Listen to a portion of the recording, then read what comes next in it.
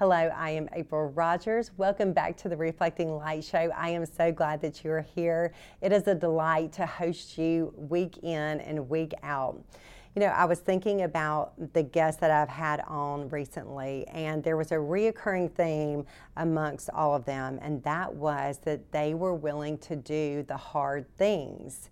And I think that this is a topic that doesn't always get a lot of play because it's hard, right? I mean, like, we would rather talk about the easy things and the life of love and grace and all of the wonderful things that Jesus is definitely about.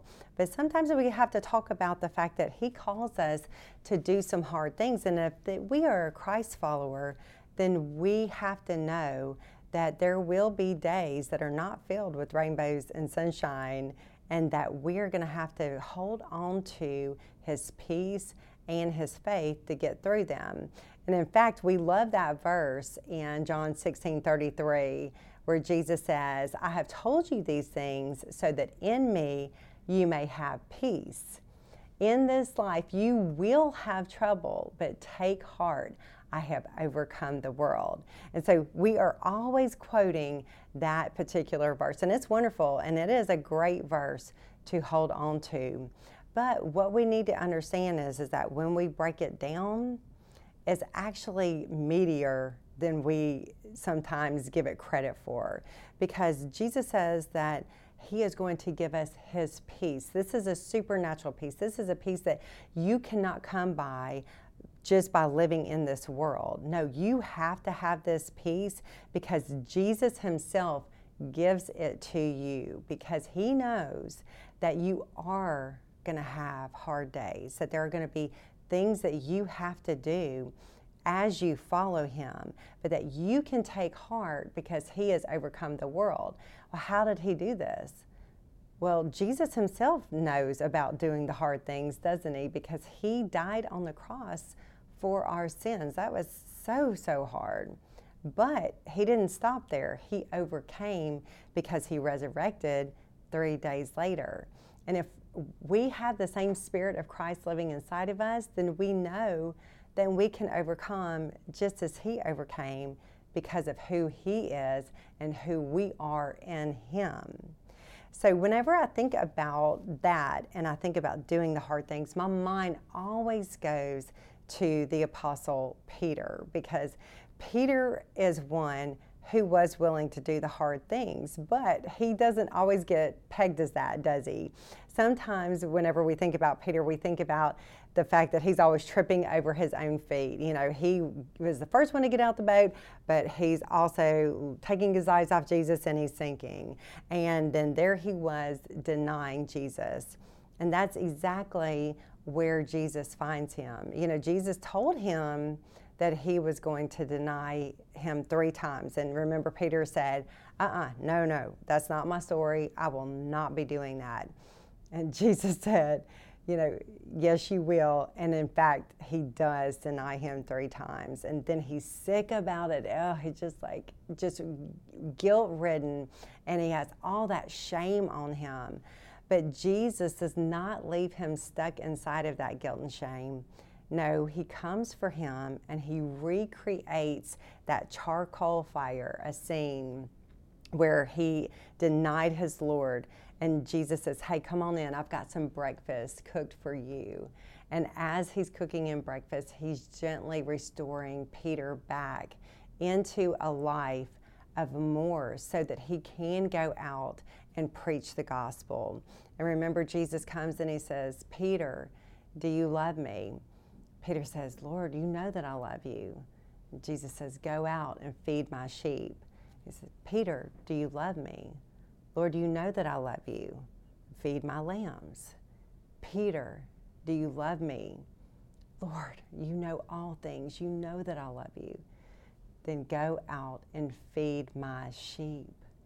But then Jesus has some hard things that he needs to tell Peter, so that Peter is aware and he knows that there are going to be some days that he is not going to understand the purpose of why it is so hard. But if he keeps his eyes on Jesus and he continues to follow him, is going to lead him to a life of peace. He says, very truly, I tell you, when you were younger, you dressed yourself and you went where you wanted. But when you are old, you will stretch out your hands and someone else will dress you and lead you where you do not want to go. Jesus said this to indicate the kind of death by which Peter would glorify God. Then he said to him, follow me. Peter turned and saw the disciple whom Jesus loved following them. That was John. He said, when Peter saw him, he asked, Lord, what about him? Jesus answered, if I want him to remain alive until I return, what is that to you? You must follow me. Okay, here is the whole entire point. Whenever Jesus comes back and he restores Peter and he says, okay, I need you to understand that this is going to happen, but you must follow me. That should have been the end of the conversation. And Peter should have said, okay, yes, I am ready to go and I'm ready to follow you. But I love that this is in the Word of God because it makes us understand that sometimes whenever we get off track or whenever we start to look around and say like, well, wait a minute, what about him? Or what about her? You're not having her do these hard things like you're calling me to, or you don't require that of him. And Jesus just redirects Peter just like he redirects us and he says, you must follow me. What is it to you what I do with them? It doesn't matter.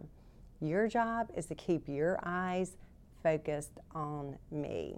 And we know that Peter does indeed do this. He goes out. In the beginning of Acts is all about how Peter was willing to go out and to preach the gospel to the point of being imprisoned. And then once he miraculously gets out, what does he do? He goes right back to the temple and he starts preaching Jesus all over again. And church tradition actually holds that Peter was willing to be crucified, not right side up, but upside down, because he said, I'm not worthy to do it the same way that Jesus Christ did it. So Jesus' prophecy was true. He did go to places that he did not want to go, and his arms were stretched out for the sake of the gospel. Peter was a man who was willing to do the hard things. And I wonder about us right here, right now, in 2023.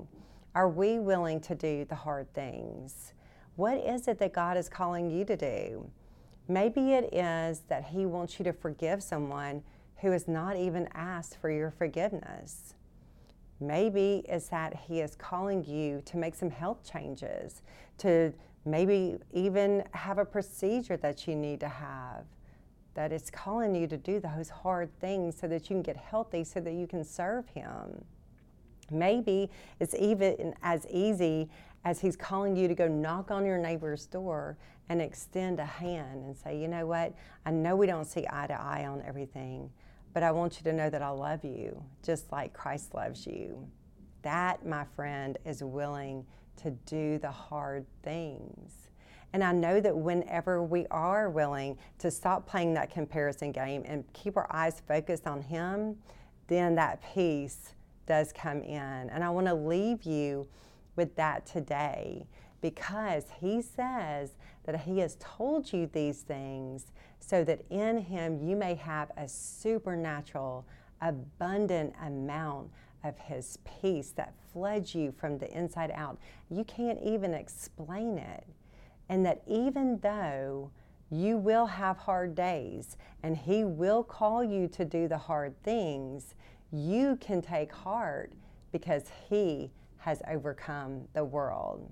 And that is your promise. I hope that this has encouraged you today. And if it has, please share it. And also follow me on social media and on YouTube. Hit that subscribe button. It would just be my greatest joy and delight to come and to meet with you week after week. I hope that you have a great week. Go out and be the light. If you enjoyed this video, head over to the Reflecting Light Show channel now for this full episode and more. And while you're there, be sure to subscribe so that you never miss an episode filled with hope and light.